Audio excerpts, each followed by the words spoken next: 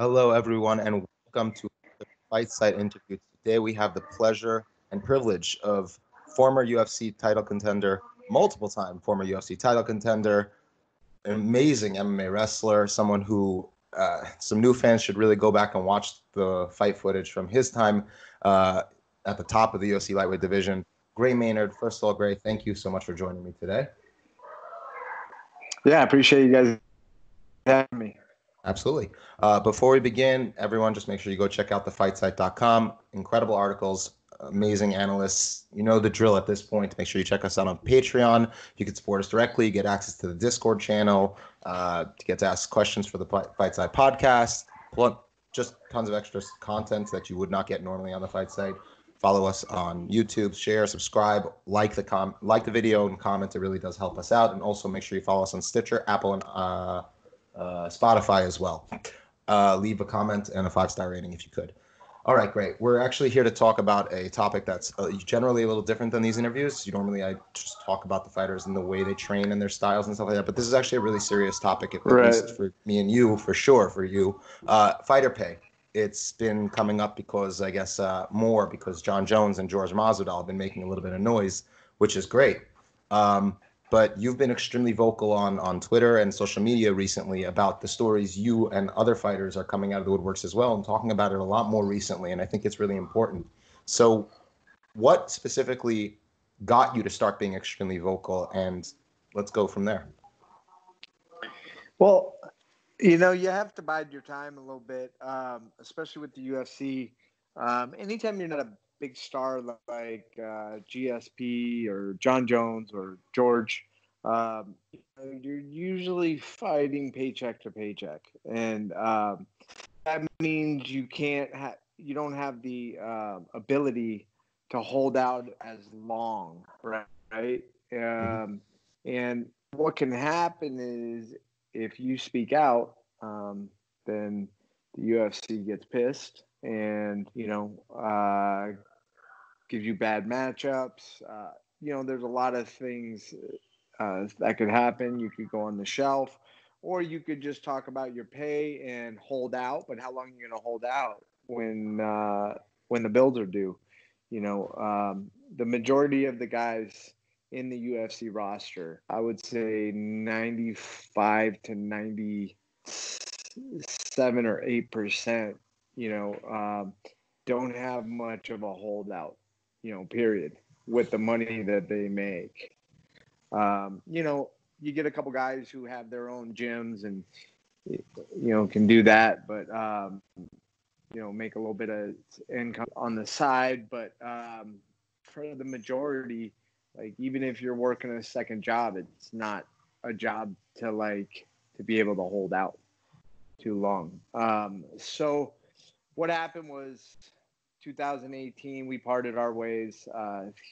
Um, that was after my Nick Lenz fight. And, I've just been helping coach people, helping, a couple different gyms and just watching the same stuff happen. Like guys literally paying to be into the UFC. They'll spend more on their camps than they make in their fight, and, it's just pissed me off a long time and just going through it, there was never a payoff like in my career. I've probably fought for the title twice, numerous number one contendership, bouts, a lot of main events, co-main events. That was probably half my career, just in the main events. Number one contender, co-main events, and it just there was never a payoff. And I'm still watching it. Like, these people are literally paying money to be in the UFC to train for bouts that all the bigwigs are pulling in hundreds of millions of dollars, if not billions of dollars. And based on the percentage of what they're paying us, we're talking about 15 to 18% of what they're making is going to us. And, you look at the NFL, you look at the NBA, you look at most pro sports, they're at about 50%, if not a little bit more or a little bit less. But you look at Bellator, 50%. You look at a lot of boxing promotions, even higher than that. And a lot of people don't really understand. And I was in a time period to where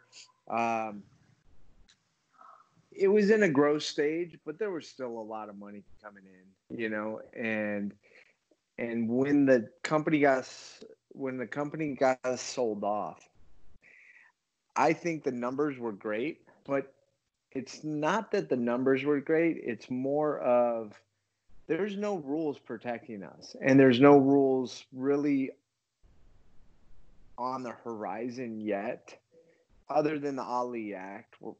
We're trying to push that, but like if you look at it, they can hold that down. They can try to push that back as long as possible. But when you control the rules of a game, you control the game, and that's what they're doing right now, because there's absolutely no rules that help us, that protect us as athletes. And if you look at the Ali Act covers boxing, it covers combat sports. Well, MMA isn't a combat sport technically below the Ali Act.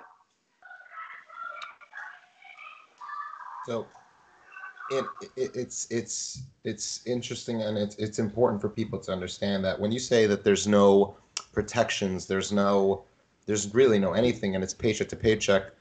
Like, people don't realize that you guys aren't employees, or you're not classified as employees when you're fighting for the UFC. You're qualified. No, so Correct. Go on. we're an independent contractor. We get 1099 at the end of every year. And usually an independent contractor might be like if you hire a plumber, right? And the plumber comes to your house, does a little bit of work, you pay his company, and then he pays a little bit of taxes on that, whatever. He moves on to the next job. Well,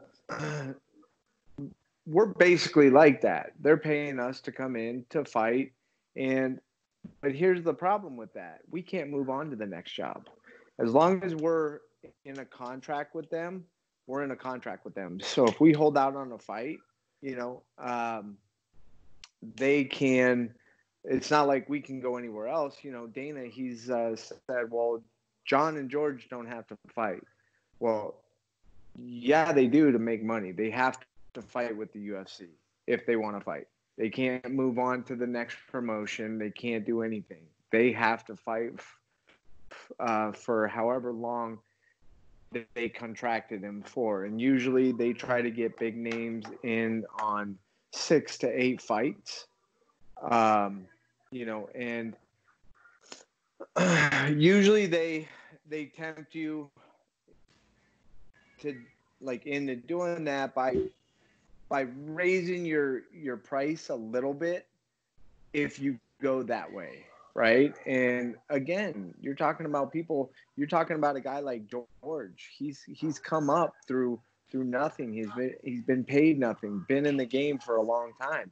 He's finally getting paydays. It looks nice, Hey, I'm just going to rattle like when I signed my 8-fight contract in 2014, this was after I was on the 9-fight contract, like after the TV show.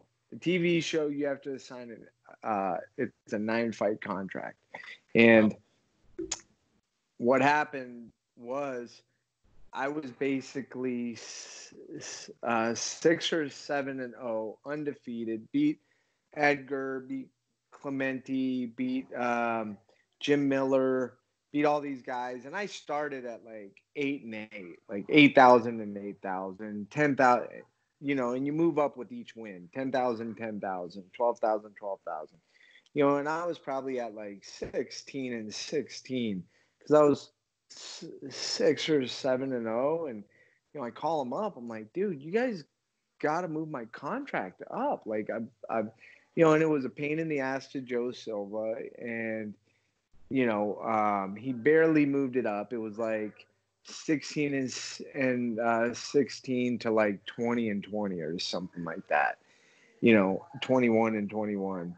And then, and the only reason I asked for that because I was fighting Nate Diaz on a main event for the number one contendership, and that's what I was asking for. And it was a big deal to him, and so, I beat Diaz, I beat Florian, I beat, then they gave me the title shot, which I walked into that cage at 26 and 26.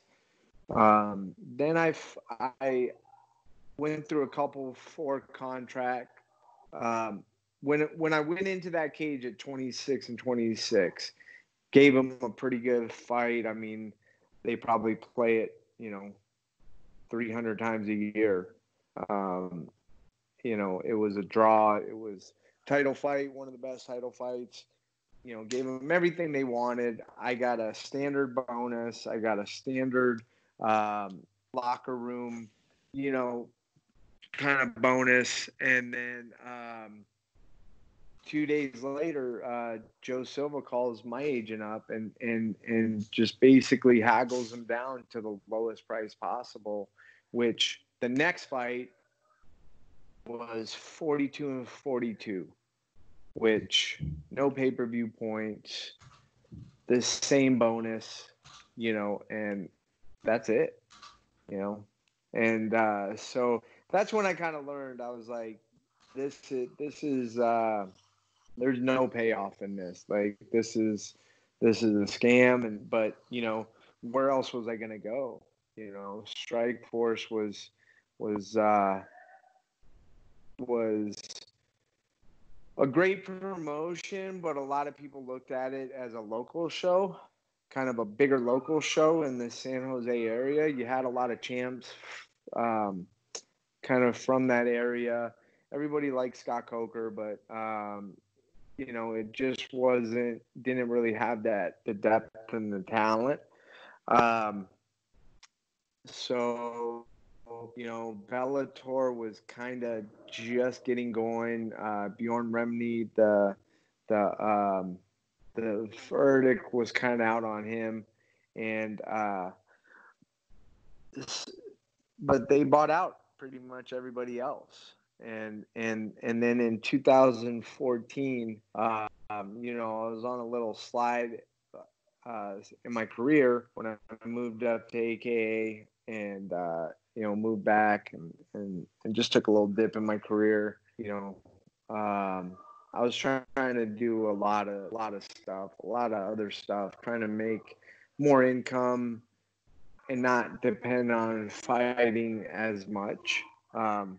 Because, at 42 and 42, I moved up to the Bay Area.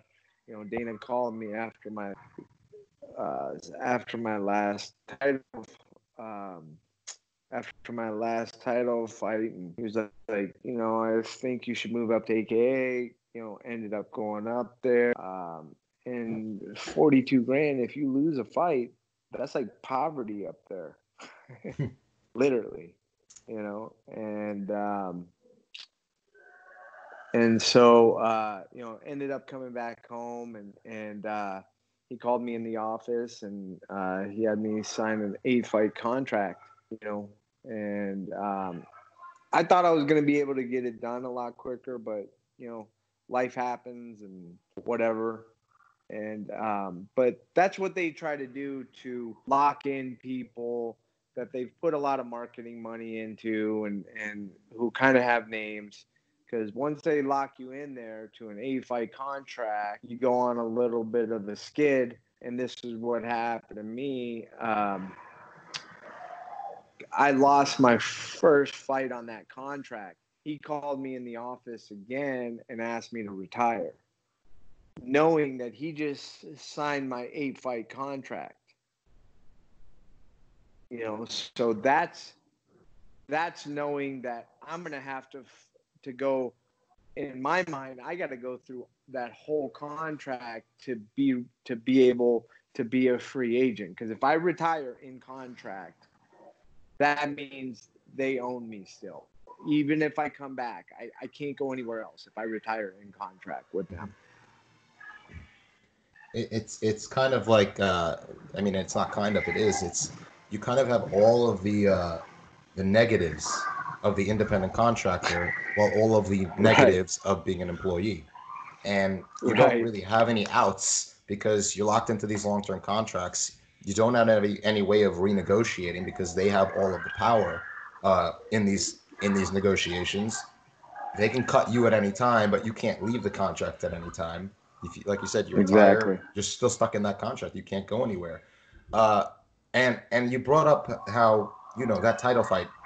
Anybody who's watched that fight knows how incredible that fight was, and it was just like that first round. I think you got 10-8. You 10-8'd Frankie, and really, if there ever was a 10-7 round, that was it.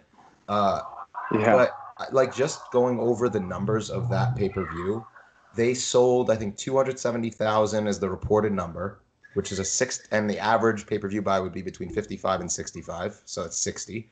They made over 16 million in pay-per-view buys alone. Half of it goes to the cable providers, so 8 plus the gate.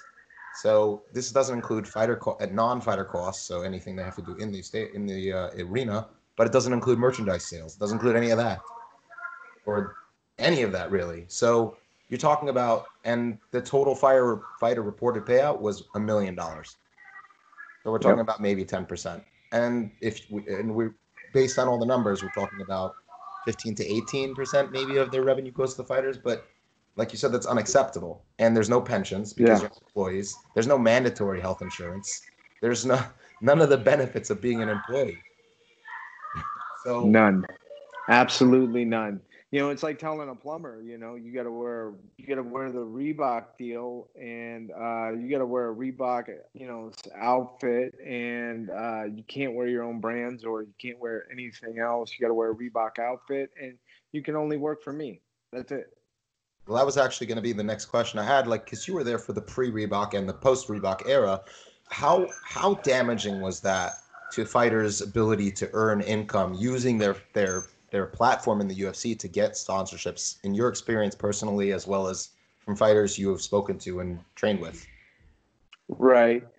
Um, so a guy just coming into the UFC or prelims, especially if you've been with the UFC a little bit and you're on the prelims, I mean, it's probably about even, but you have to understand, like, you make relationships with, a lot of your sponsors, and you might be able to own stock in the company, or you might be able to work for them after you're done fighting, or there's a lot of different benefits of being able to have that, and even on the prelim cards, like, yeah, maybe it didn't kill them fighting it like dollar to dollar, but it hurt the opportunity to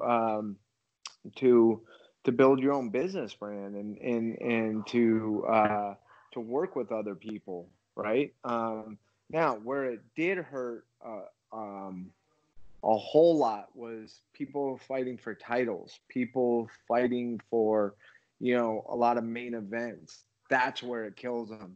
Even if you've been in the UFC for however long it takes to get that 15 grand. And then once you get over 20 fights, it's like 20 grand. You could make you could make quadruple that. Like, if not even more. There was people making a couple $100,000 in sponsorships on each fight. If you were a big name or if you were a main event, now they're paying, like, only title fights 40 grand, and that's if you're a champ. And then, if you've been in the UFC for a long time, like 15 to 20 grand, Yep. that's a lot of money out of people's pockets. Prelim, it might be the same, but that takes away an opportunity to work with other businesses, to to create these contacts and to understand how this works and how much you're worth and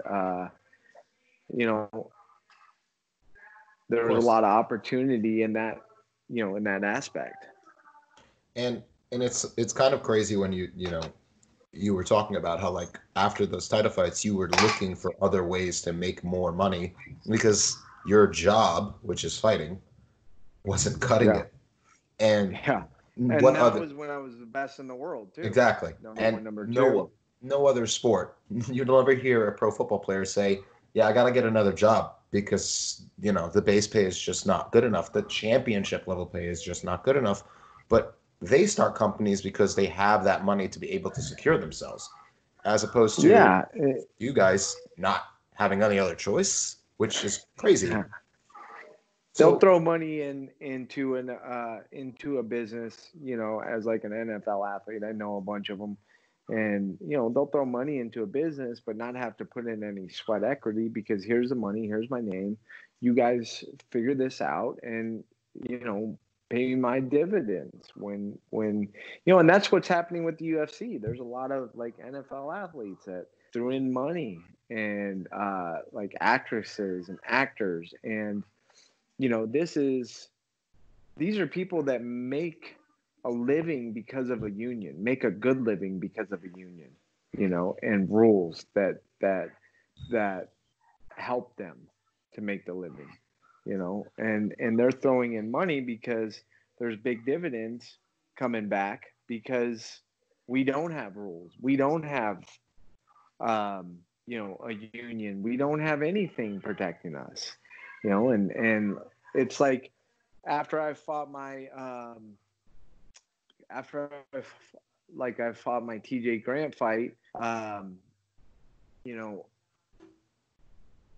like I had to like figure out ways to do this and just I was remodeling a house, trying to prepare for Diaz again in a main event. Like working 8 hours a day, like on a house, like remodeling a house, but then going to train for a fight that, Nate Diaz is a tough opponent to train for, especially a main event card it was on Fox, I think, but it I was believe the main so. event card. Yeah. Yeah. It was UFC on It was Fox, the Ultimate FX Fighter. or something like that. Yeah. Yeah. Oh no, Maybe against Nate, FX. it was actually the Ultimate Fighter finale. Yeah. Yeah. Yeah.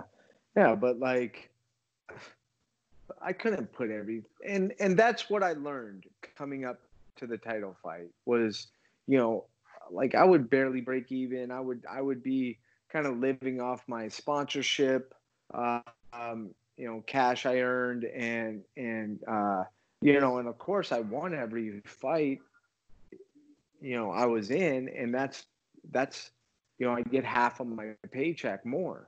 I get if I'm fighting for 16 and 16, I get that like extra 16. Hmm. And coming up, looking at the numbers, it was like, man, this makes no sense what I'm paying for training camps, but it's going to pay off. I know it's going to pay off. Keep working, keep striving, and I sacrificed a lot. And then once that title fight came and there was just no payoff. And I really had to reevaluate, how I looked at my training and how I looked at my expenses. And then, we, a couple of fights after that, kid on the way, it just made no sense to put it all back into, and it's not like, I'm taking my sponsor money and I'm putting it back, I'm putting it into a bank account or whatever, and I tried to do that. Like I would take my bonuses because that's stuff that I can't expect and count on. I would put that away into retirement funds, real estate, whatever it is, because you cannot count on that. That's, I didn't know if they were having a good day, a bad day. You never knew what kind of bonus checks you would get. It's yeah. And it's interesting that you're pointing out, you brought up the show win bonus. You show up, here's your paycheck, just like any other person who comes to work.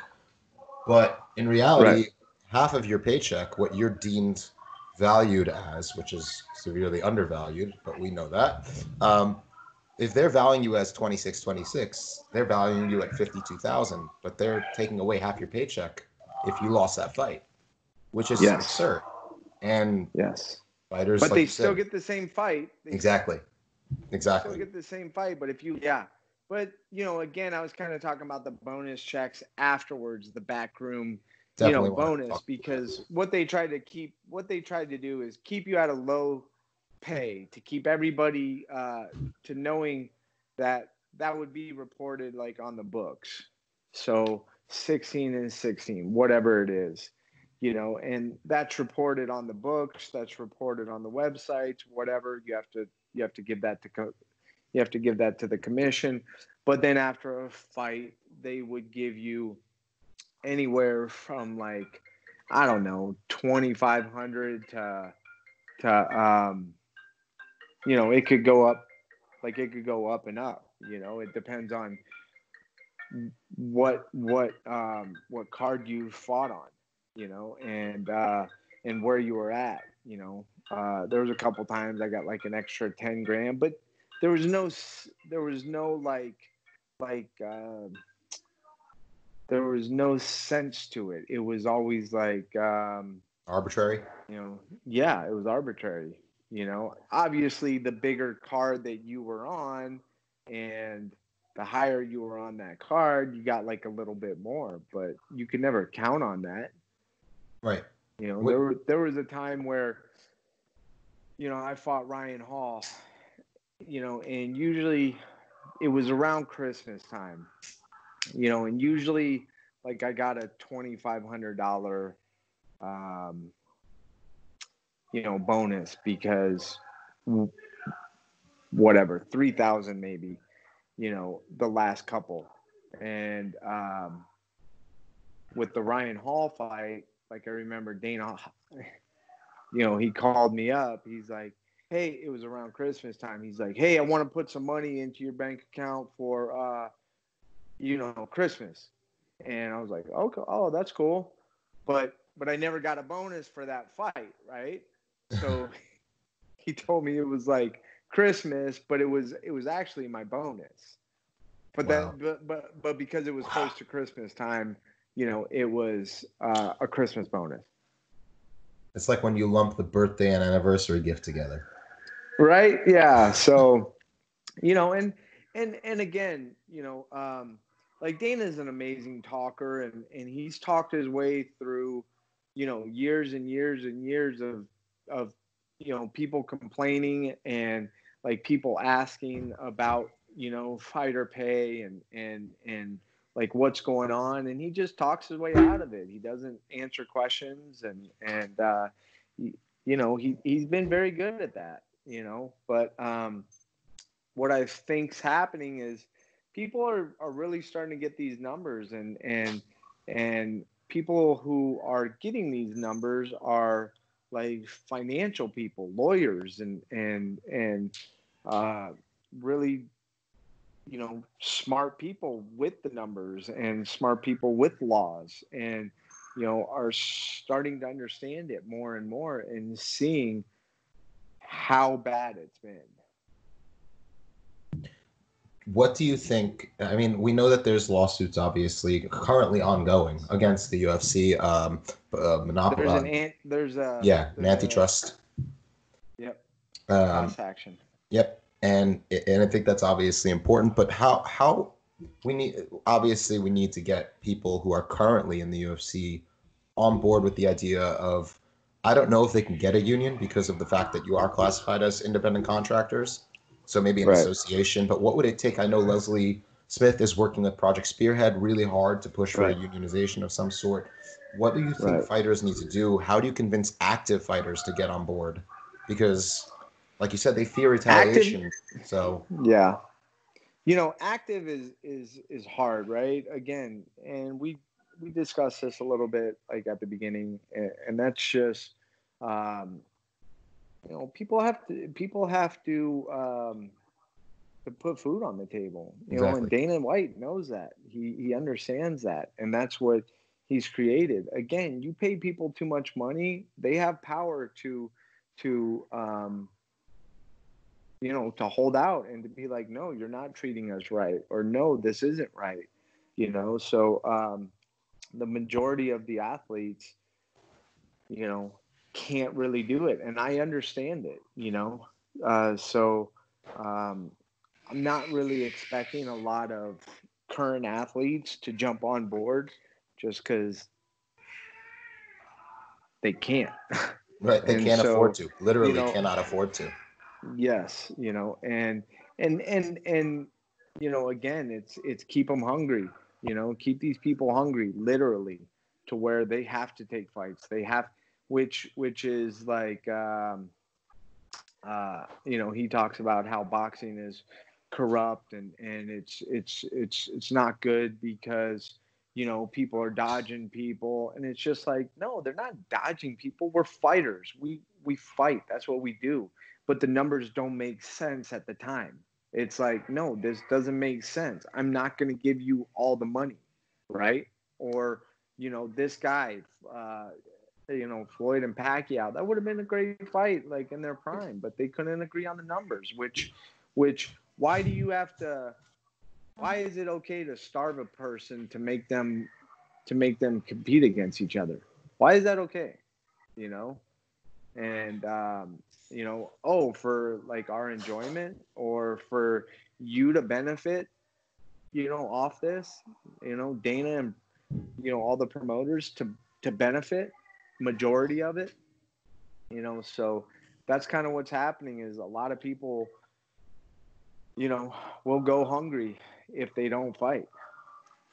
It's interesting, and it's important for people to really understand what's going on. It's and a common refrain that we keep hearing, both from people like Dana, and people who are within the industry and in the company who are benefiting from the current system, as well as, I would say, less educated fans of the sport and what's really going on. Generally, the less hardcore variety will say, "Well, you just don't sign the contract. You sign the contract. Too bad. Deal with it." And Joe Silva stories, I think, was the hashtag.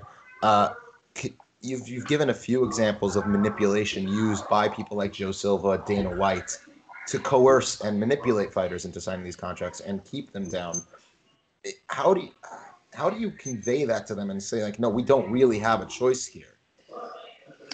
Yeah, and that's kind of why I'm trying to get more of the past athletes to kind of share a little bit more, just because I don't want to put the current, on like on the spot. I'm really glad that George and John, stepped up, but it wouldn't be fair of me to be asking current people who are under contract, to stand up like that. So I'm kind of going after like a little bit more of the past athletes, and just getting stories out there. So after my title fight, where it was a draw, and again, it was a big deal, and normal, normal backroom bonus, normal, pretty much everything. And Dana all pumped up, he's like, man, that's great, patting me on the back. But again, 2 days later, Joe Silva, it was good cop, bad cop. Joe Silva calls up. He's like, I don't even. He calls my agent. And, I don't even like feel like he should be getting the title shot, and blah blah blah. And actually, after the fight, Dana wasn't even at the press conference, and he gave it to.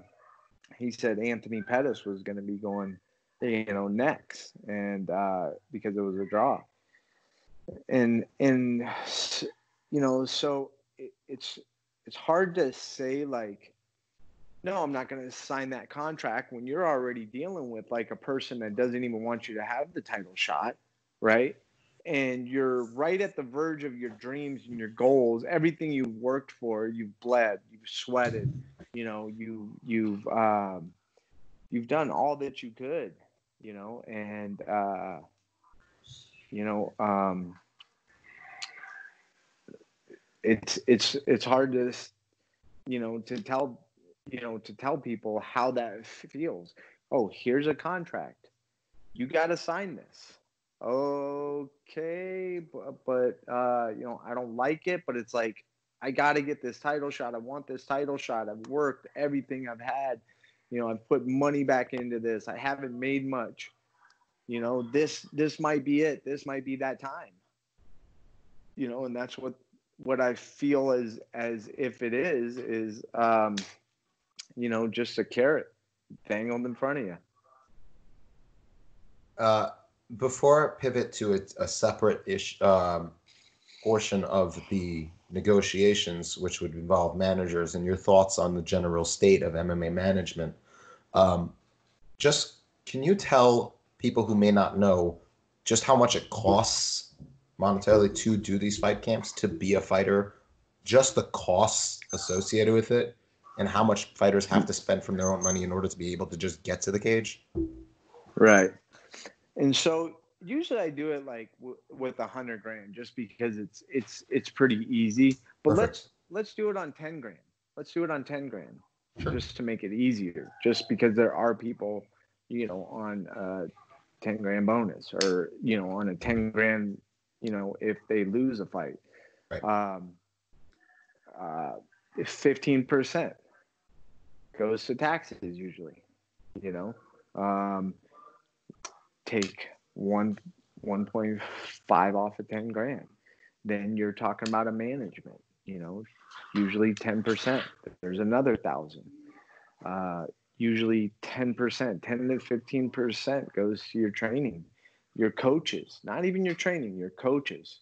You usually have a striking coach. You usually have a grappling coach. You might have a head coach, to kind of organize your camp. You get 3 people in your corner, if you're not a main event. And so if you have 3 real coaches, you have to pay for them to come out there, and you only get 2 flights. Now, not 2 coaches' flights, 2 flights. Your flight, and the coach's flight. So you have 2 more coaches you have to fly out on your dime. You get 1 hotel room where everybody's supposed to stay in. Not 2 hotel rooms. If you get 2 hotel rooms, you buy that. You buy you buy the extra hotel room. So, Not including any, so not including any supplements what? either. You're not including any supplements or extra things like Food, just regular. training. If Yeah. you go away to train, I know people that come out here to use the PI that have to pay for flights out here, have to pay for an Airbnb, have to pay for hotel rooms, whatever it is. And if you're only doing, and I know people that are literally at 10 and 10 doing that. It's. And so you're talking about, just with what we're talking about, like, where are you at? Like $3,000 now? Like that maybe. Maybe you eat out for a camp, for each week of a camp, that's another like $500 or whatever it is. And I mean, just the cost of like supplements, the cost of it adds up so quick. It adds up so quick. And then you look at an NFL, you look at an NBA. I know players, they don't spend a dime on anything. They're training. If they hire a private coach, maybe to keep them kind of in shape, or they like a different, strength and conditioning coach, maybe. But they get their meals for free. They get that. There's a ton of stuff. And again, I don't want to get on that too much, but like the way we're doing it, that's a $10,000 pay scale. even at 100 grand, you're walking away with maybe half of that, maybe. And just to really hammer home the point, the reason why the yeah. And here's another thing. Mhm. If you do get hurt, you're on the shelf. You make no money. Exactly. You make no money.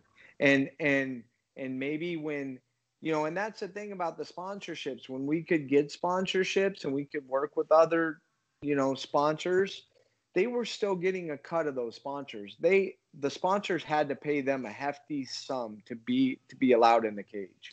Oh yeah, they had the sponsor tax, which was Yes. supposedly to protect fighters from Yes. iffy sponsors, and in reality, fighters came out and were talking. I remember there was talk also Yes. like you've actually made us lose sponsors.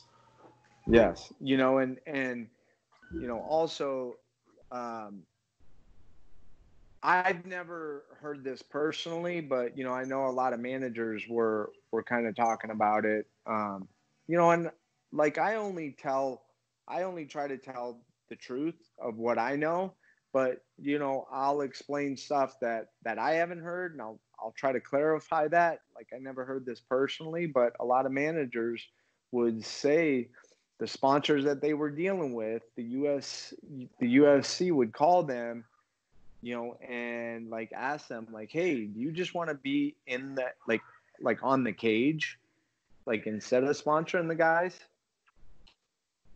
to take the money, especially That's if it was a big sponsor, that is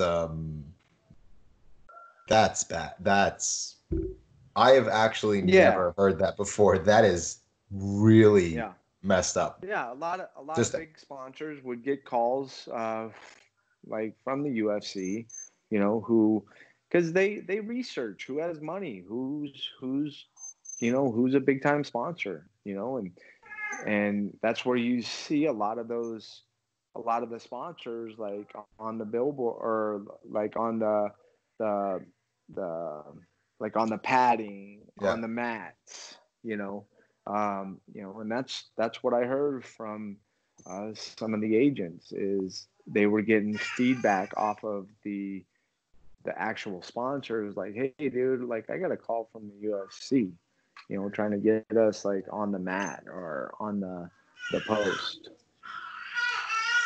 That's that's just actually stealing money, trying to steal money from the pockets of the fighters to just that. Wow. Okay. I Yeah, and I'm not and that's surprised, just but that's just that's just it's just ruthless, and that's what the UFC is. They're ruthless.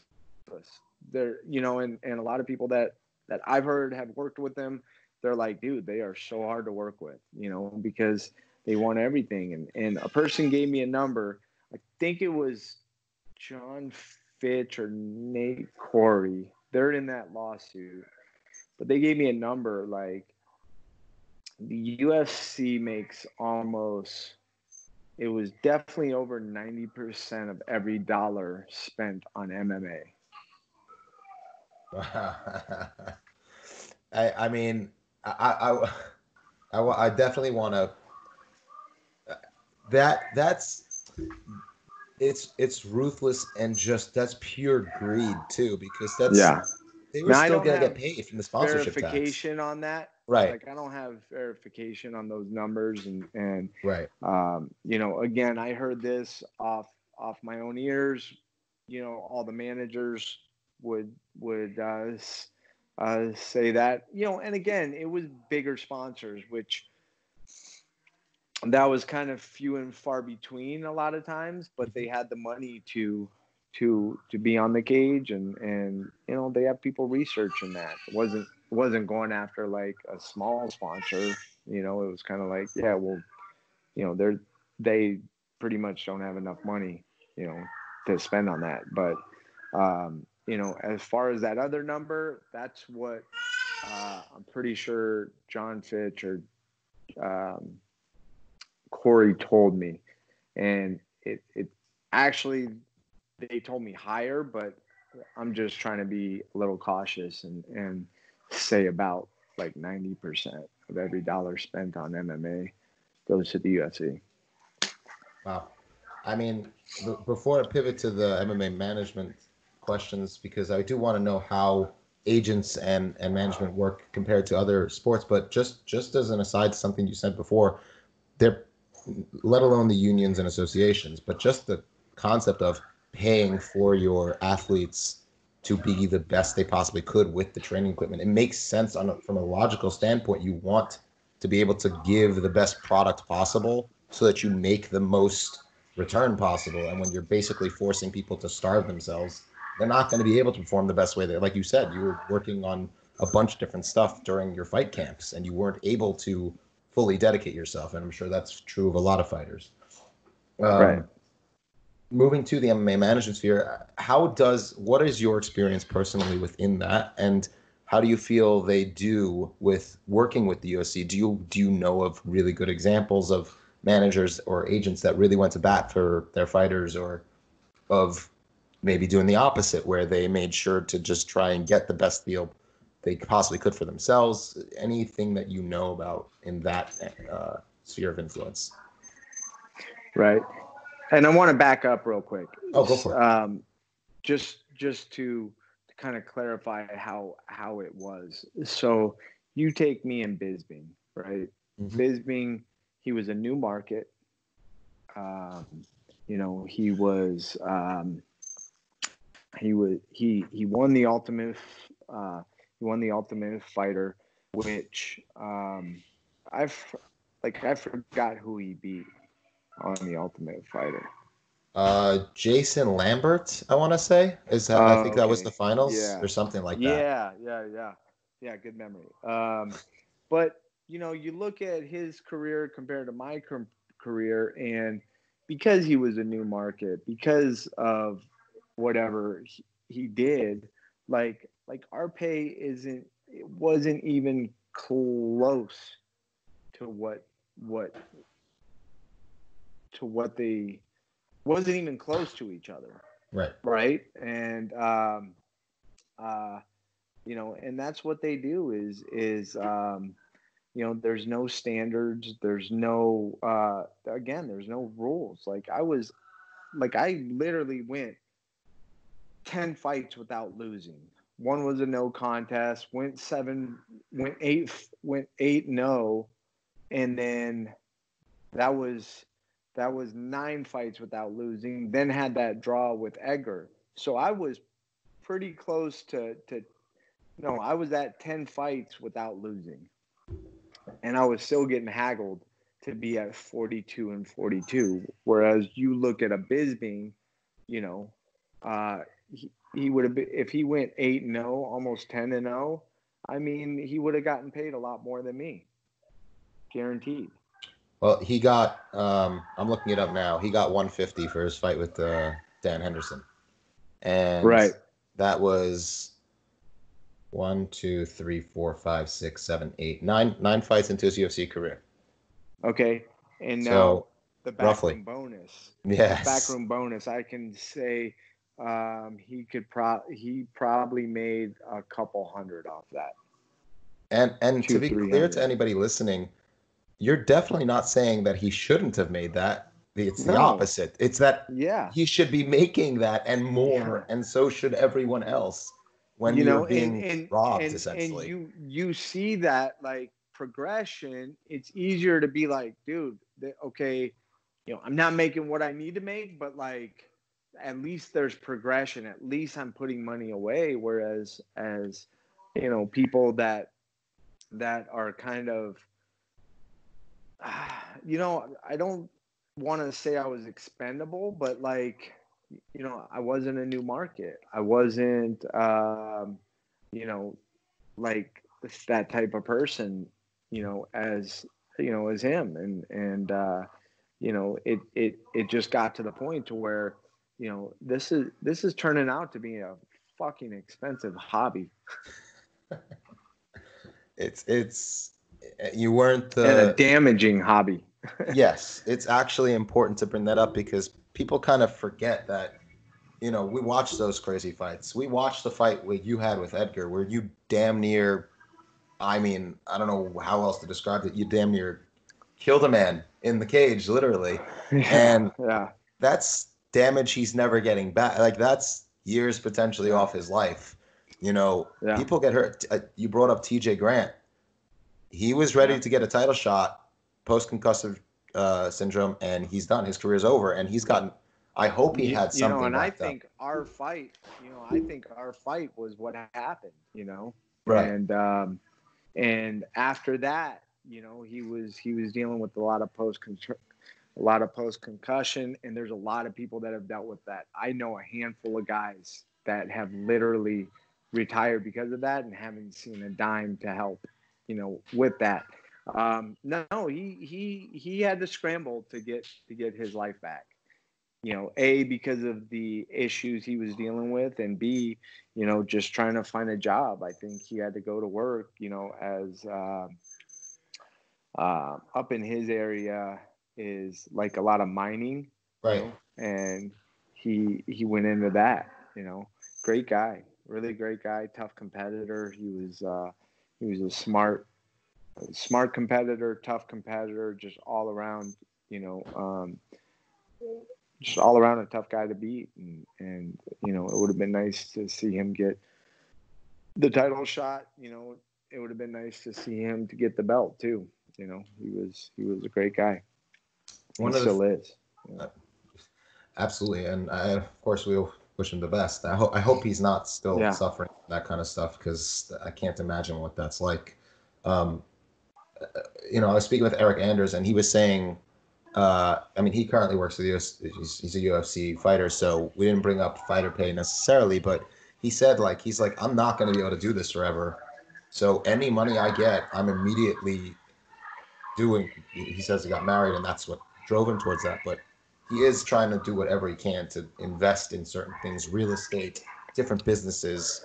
Uh, you were talking about doing that later on in your career. Is that something that you really recommend starting right away, at least for now?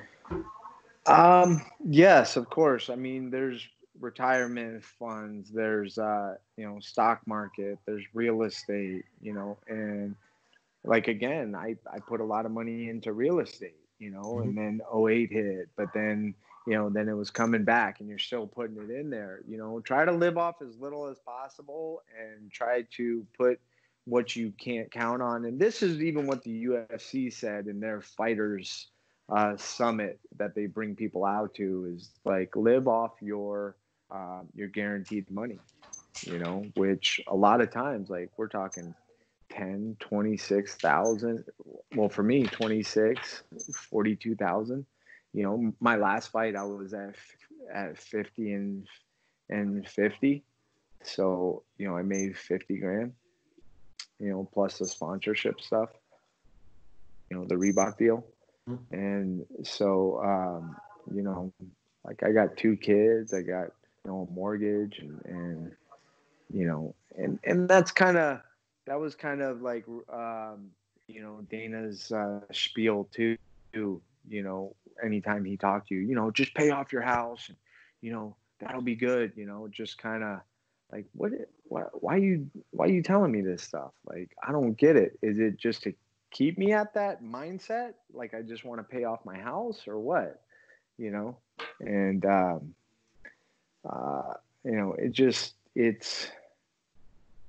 it was definitely frustrating. And don't get me wrong, it's great to have a house paid off, Right. and whatever. But what what happens if you pay off your house and you have no money to live on? And then you're retired Then you at, gotta then you 40. gotta sell your house. Exactly. Or you got to find a new job with when you spent the last 20 years working on a particular skill set that has no other application other than opening a gym to teach other fighters.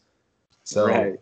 you're And everybody, and our kind of goal, our goal was, last half of my career, I was making a good amount of stuff off, like, real estate. Ally Quinta is doing a great job. right. He's doing real estate. He's using his name to do that. I do it a little differently. I'll put money into kind of spec properties, and I flipped a couple houses and whatever.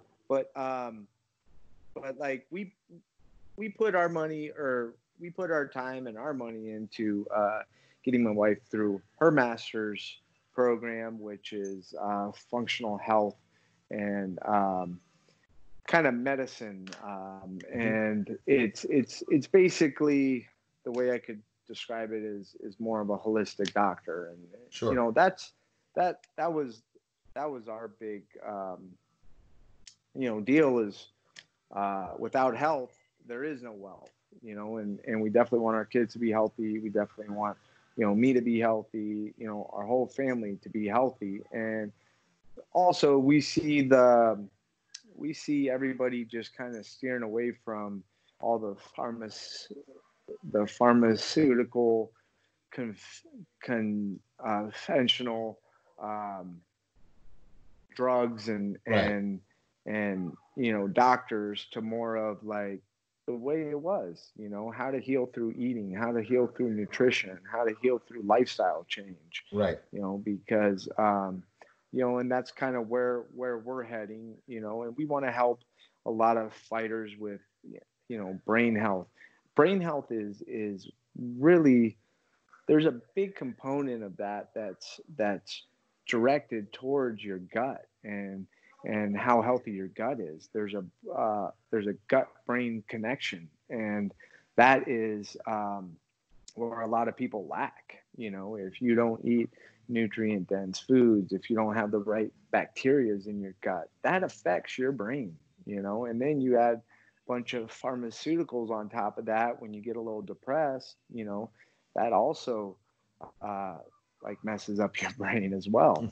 So it's I think a lot of pro athletes go down that rabbit hole, and it's just gets worse and worse. So we're trying to come up with stuff that Right. we're going to be working on here soon, just to obviously help people in general, but to help athletes and also kids. Kids are they're developing at a rapid age. 0 to 10, their brain, their base, their foundation of health, right? And we definitely, this world, it really is nice to have a little bit of money and to be able to be free of that, but to have your health, it really, it means a lot, and we want to help people to achieve that. That's really awesome, and it's important to obviously brain health in a sport where brain damage Oh is my kind of God. the thing. Right. Yeah. So it's actually really important for people to know that. So I can't wait to see what you're definitely. Yeah. I'm definitely going to keep an eye out for when you start talking about it. Appreciate And that. Yeah. yeah, please. Because I've had a few concussions. I've Yeah. gener which is obnoxious because I got them doing jujitsu and not boxing. But whatever, Yeah. we'll call Yeah. it. And like that's there's a lot of research coming out, and we try to deal with a lot of research based stuff is your body's able to heal a lot of your organs, heal like on its own, and especially your brain. Just because we get concussions and just because we are in this sport doesn't mean that's how it has to be. And doesn't mean we have to hurt it even more through our nutrition and through our just lifestyle choices. So there's a lot of research out there that does say that our brain can heal itself, and if we take the precautions and we take the right steps, we can get better. Uh, we're at the hour mark, but I actually wanted to um, also before I move on to the next thing. Yeah, definitely. If you are listening, please make sure that you follow up on this stuff because I'm actually curious to see the work that you're going to do with athletes, and hopefully it's well publicized so that people really get involved in that. But moving back to the I think a prior question, it was about MMA management, if you still have some time. Yeah, I'm I sorry about definitely that. want to know. Yeah. No, of course. I am curious. I mean, MMA management then, throughout your career, agents, I guess, is a different term than just Yeah. management. Uh, Right. what kind of function do they have in the MMA sphere with the way the UFC negotiated? And also, do you feel like they've generally been, um, I guess, beneficial to fighters, or have they more kind of like worked with the UFC to keep them down a little bit? Curious about your thoughts Yeah. on that. You know, so coming up, I thought, um, I thought a manager and an agent were the same thing, but usually in a pro sport, managers and agents are different, right? This we're talking about NFL, NBA, but in MMA, it's basically the same thing, right? Agent, manager, whatever you want to call them. You can't afford both. So their role was to basically, when I was coming up, to get you sponsors. They took 20% of that, because they're actually going out to get that stuff. 10% was going to your purse. You usually gave them about 10%. I know a lot of people that paid upwards to 20%, which I never paid that. I paid 10%, and I didn't pay a manager or an agent until I got to about the main event with Nate Diaz ish, just because I was able to get my own sponsors, and but then about that time, it was more lucrative to have an agent do that and to to get me sponsors and to take 20% of that. It made sense. But also, usually what happens is they take over your fight negotiations, and they talked to Joe Silva and had that barrier between you, which, looking back on it, and even now, like, there's a little bit more room to maneuver now with managers to negotiate who you're going up against. But that was pretty much their main job, was to get you an opponent. And with Joe Silva, it was basically take it or leave it, type of deal. And when the negotiations came up, for a contract, over 90% of the guys were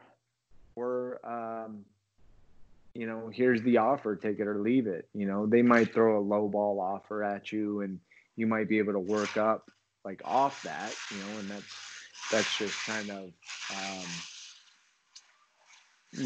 letting you kind of feel like you're getting more, but you're not. It's just they went really low, and now you worked up. Anderson Silva, he might have had a little bit more leverage. GSP, like all those guys had a little bit more leverage to maybe negotiate, and those guys were kind of negotiating more with Lorenzo and Dana, but um, the lower guys, which is 98% of us, even if you were fighting for a title fight, it was mainly you were dealing with the Joe Silva. And again, managers and agents, they have to do what they have to do to put food on the table as well. And there wasn't really a lot of room to do their job. Right. So, but they tried to make you think that they were doing their job, and look, I negotiated a great fight, for you, or whatever it is, and really it was just Joe Silva called, I got two options, and you can take this or this, and so that's kind of how that negotiations went. And again, for a long time, I didn't have a manager, and then pretty much when I went on a little dip after the TJ Grant fight, I lost a couple more times. It just wasn't making sense. I had a guy and a good guy. We were close but it just didn't make sense. Like as far as my money's concerned, to pay bills, to put food on the table, to have a manager, Right. and that's obviously when I got locked in a couple fights after that to an 8-fight contract. And kind of to kind of bring it all together. I mean, I think most people at this point would agree that the best way to get fighters to improve uh, their bargaining, collective bargaining, would be through an association, through expansion of the Ali Act, or like a union that would be ideal as well. Yeah. What, in your I opinion? would really, Mhm. I Oh, go always ahead. kind of, I always kind of thought that we should be a part of the Screen Actors Guild, you know, Hmm. um, like SAG, Right. because these people are getting paid off. Obviously, the Ali Act is where we got to start, Right. first and foremost. But again, I didn't see any residuals off that, like off the Edgar, uh, off the Edgar bouts. I didn't, I got bonus, I got paid, and that was it. And there was no standard to how much I got paid. Right. And Screen Actors Guild, I mean, there's a little bit of negotiations, but it's all, I'm still getting checks off like little TV shows and kind of movies. I did because of reruns and because of stuff like that. Hmm. So again, there's not a lot of thought into that, but just kind of putting it into into an idea. I'd like Sure. to see us like be a part of that, where prelim is, even if it's like an extra almost, to where there's standards of what those extras get, and not a lot of thought into that, and people could probably tear that apart, but No, no, it's just an anything interesting is thing. better than nothing. Yeah, Yeah, I've never residuals for actually heard sure, that before. because I don't know how much they've made off selling the fights to these programs, ESPN to Fox, and there's got to be money tied into that. Absolutely. I mean, they're for sure making money, and they're getting viewership, and they're holding views. Um, I mean, I can't count the amount of times I saw it on when it was back on Fox, and they were playing something on FX, some fights or something there, Fox Right. Sports 1. How many times did I just sit in there? I'll go watch. It's easier for me to do that. Yeah. And the, I mean, I guess before we wrap it up, like, what do you think it would take? What do you think is the first step that fighters would need to take to really get the ball rolling on these things and push back, I guess? And is it just through former fighters and people like that? Uh, Um. would it take a John The Jones or George? Yeah. Well, again, I think it does take like bigger names who have the ability to hold out and to speak up. And, we can't count on these guys that are, the guys and gals who are just trying to put food on their table. We can't put them in that spot because they do have to make money. And, I think bigger names. And a long time ago, there was a couple interviews, and like I think, the Diaz brothers are going to be more known in the long term than a Connor, because you look at, everybody compares Connor to Ali, but Ali is really known and went down in history because he stood up for his rights. He stood up. He sat out because he didn't go to the war. He stood up, for a race. He stood up for countries. There was a lot of things beyond boxing he did to make him a legend. and Oh yeah, and the Diaz's are kind of that way they've always stood up, for like what they believe, and they've lost a lot of, time because they stand up for what they believe in, and Connor has really been more about the money than anything, and I don't see him, I see him donating to, a lot of, organizations and stuff, but, I don't really see him standing up for the little guy and standing up to make change, in a lot of areas. And, there's a lot of great athletes that have come through many sports, and they're known, but to become an icon, you have to go beyond the sport. I mean, I could not sum that up any better. Gray, I appreciate immensely the time that you set aside to talk to me about this. I think that it's important to have people like you come on and talk about these things, because the best way to get awareness is to get the word out. The best way to make change is to create awareness so that people actually push for it. And I appreciate you coming on here so that we can hopefully do that. Yeah. And that's going to be making the change is just keep people talking about it, and just keep getting the truth out there, because the truth is what opens, like what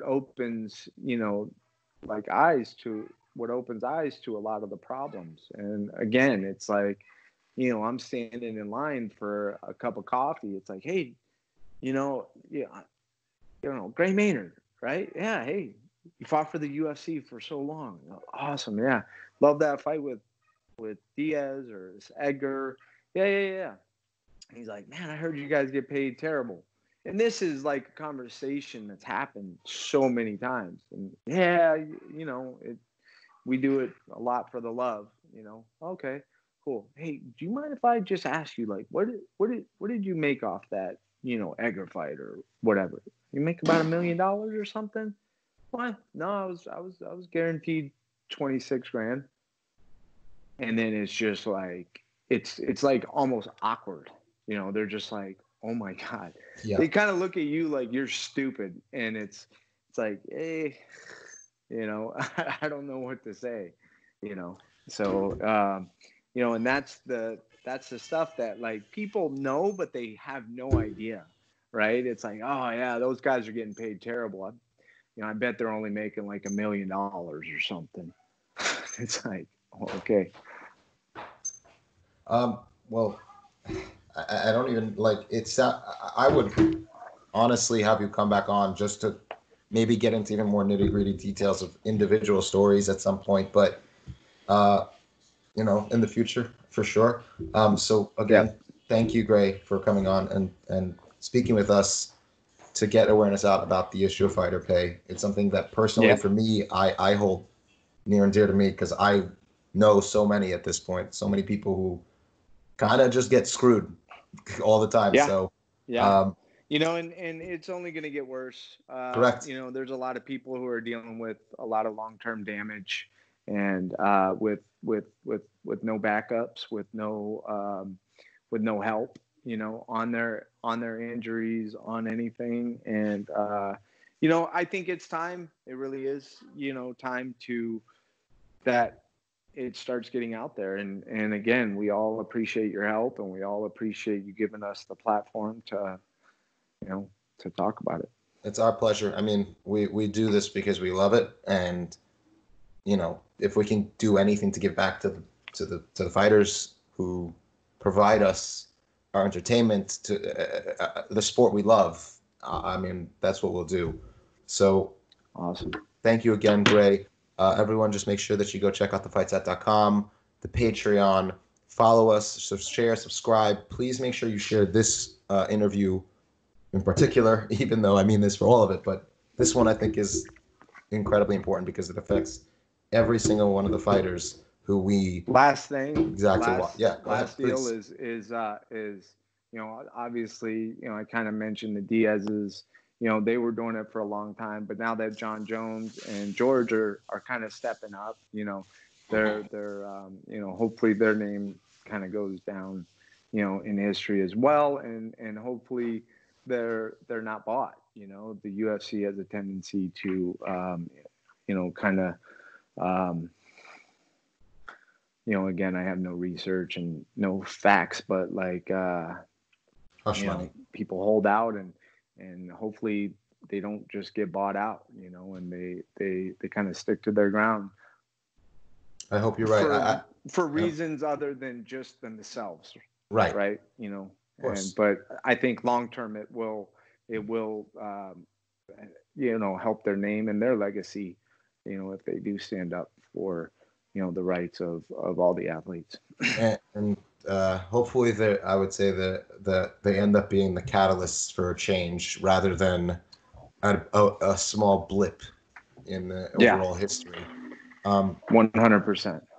Again, thank you, and remember, everyone, check out the Fight Site and all that. So this has been Ben Cohen with another amazing Fight Site interview with Gray Maynard. Make sure you check Gray out on Twitter. He's been talking about this stuff a lot, so make sure that you follow him on Twitter, Instagram, every bit of social media.